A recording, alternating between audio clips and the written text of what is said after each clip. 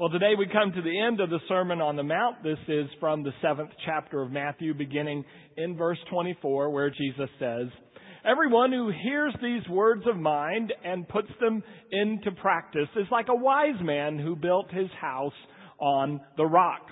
The rain came down, the streams arose, the wind blew and beat against that house. But it did not fall because it was built on a foundation of rock. But everyone who hears my words and does not put them into practice is like a foolish man who builds his house on the sand. The rain came down, the streams arose, the wind blew and beat against that house, and great was its fall." When Jesus had finished saying these things, the people were amazed because he taught them as one who had authority and not as the teachers of the law. This is the word of the Lord. Thanks be to God. Be seated, please. Some years ago, one of my favorite preachers in California, John Ortberg, was talking about this passage of Scripture. And he said it reminded him of a famous classic in American literature. So while he was talking about that, I was trying to scroll quickly through and think of some tale of disaster in American literature. And I thought, well, Grapes of Wrath, but that didn't really involve a rain. It involved wind. And then I thought, well, maybe Moby Dick, that involved water. And while I was processing that, he gave me the answer. And he said, "This parable is like the story of the Three Little Pigs." Well, I hadn't thought of the Three Little Pigs as a classic in American literature. But when you think about the Three Little Pigs and the parable Jesus uses today, they share some commonalities. They talk about people who build, or pigs who build, troubles that come to what they build, and then the result of what happens. And so as we think about the story of Jesus this morning, I want to look at some things that are common between both builders, wise and foolish, and see if we can learn from the story. The first thing that happened to the pigs and the wise and foolish men in the story is they all build a house. Everyone builds. Of course, in Three Little Pigs, there's straw and there's wood and there's brick. But these men are building a house in Matthew 7. And a house, I think Jesus is using as a metaphor for our life. We all are building a life. We're all building a character. We're all building a soul. We're all building a relationship with God and the world. And house building, therefore, is not optional. Everybody does it. You can't say, well, I'll just rent. All of us are building our life, and it's going in one direction or another. So that's what's in common. We all build a house. Second thing that's in common, interestingly, is that trouble comes to every house. In the Three Little Pigs, the wolf comes to every door. Straw, wood, brick, doesn't matter. The wolf comes to the door and blows. In Jesus' parable, storms come to both homes. The water rises, so floods come, and winds blow. And one of the things that's also not optional about our human life is we are building a house, and trouble's going to come to that house. We are all going to experience pain and difficulty at some point. It's non-negotiable. It just comes with the territory. Jesus predicted as much. Earlier on the Sermon on the Mount in Matthew 6, he said this, "Don't worry about tomorrow. It will bring trouble of its own." And then in John the 16th chapter, he said, "In this world you will have trouble." Jesus pretty well gives us the forecast. We will have trouble in our life. Jesus wasn't exempt from trouble. Moses wasn't exempt from trouble. Jeremiah was never exempt from trouble. Paul was not exempt from trouble. And we will not be exempt either. Trouble will come to our life. Could be economic pressures. It could be family tensions and difficulties. Could be problems at work. Could be an illness. But we can all expect that trouble will come to our house, that the waters will rise and the wind will blow.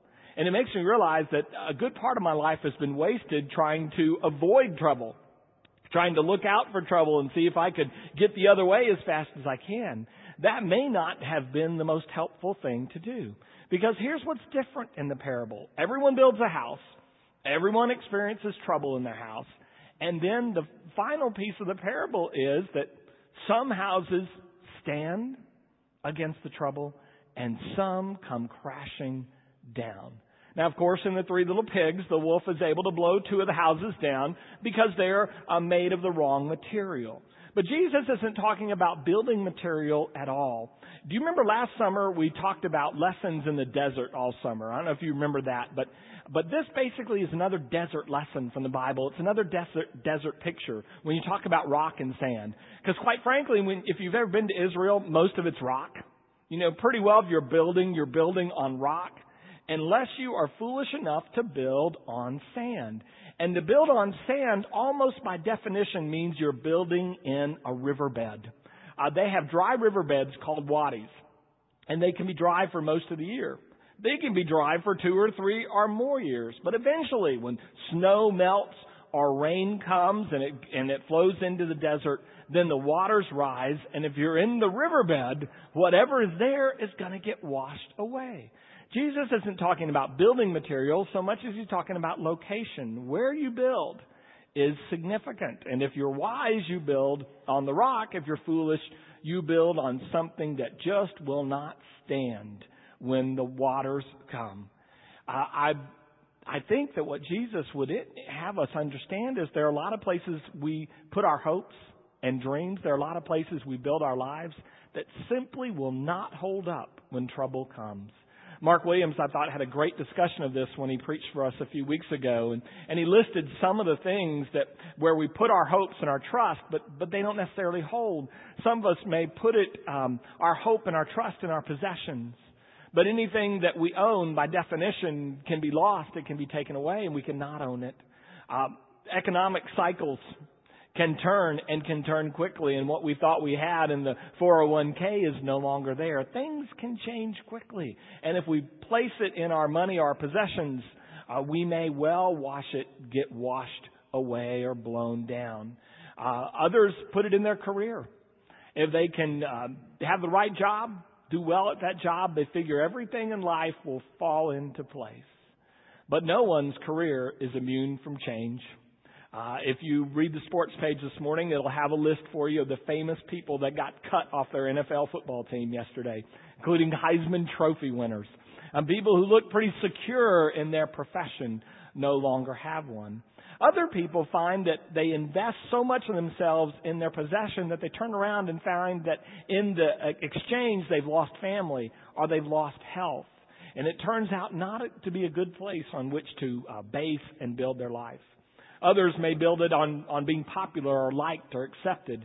And so every interaction with another person is almost like a photo op, and you try to stage it to where you come off looking good. But we all know the truth, and that is people are very fickle. And sometimes for reasons that don't even make any sense, they may not like us. Or they may like us in one moment and not like us in the next. And around my house, we call that a spouse who does that. But, I mean, people are fickle. Things change.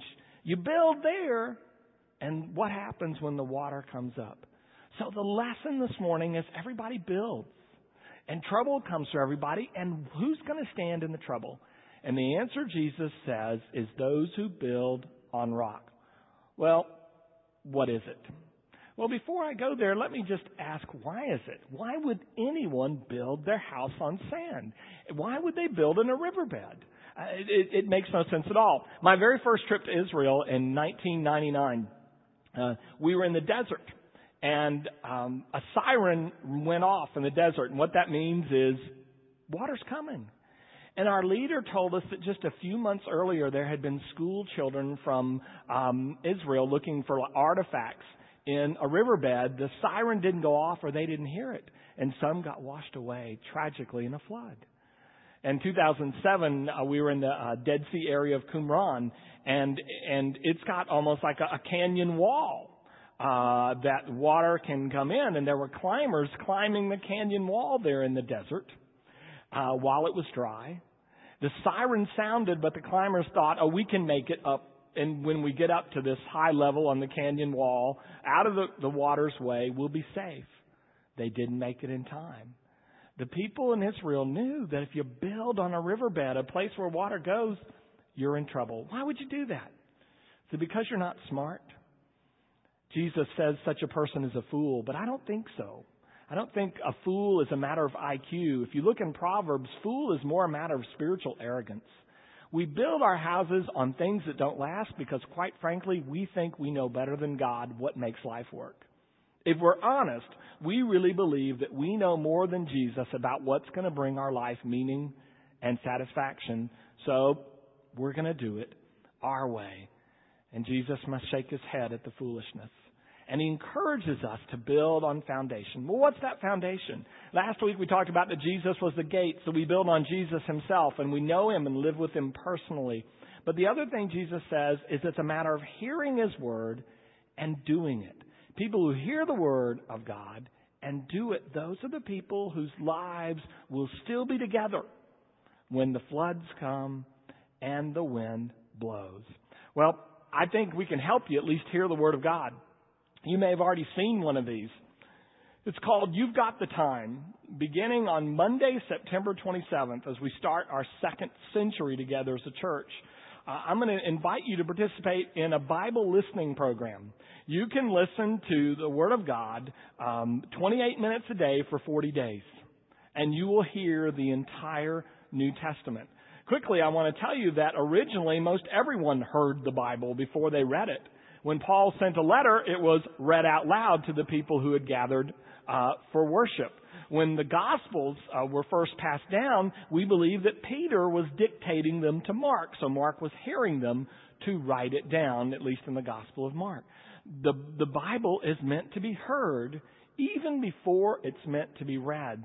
So we'll be able to hear the Word of God. So if you haven't picked one of these up, you can pick one up this week. And then on the 26th of September, we're going to have mass distribution to make sure everyone gets one of these. This is basically a CD you put in your computer to download to an MP3 player. So if you don't have a teenager in your family, we'll be able to give you some help with that. And there also will be some options. There are just some sticks that almost function like an MP3 player with earbuds that we also will have available for those of you who don't have teenagers, like I do, to help you do that. And so we can help you hear the word. But as for doing it, well, remember you're not alone. So Jesus will help you. But the rest then will be your part.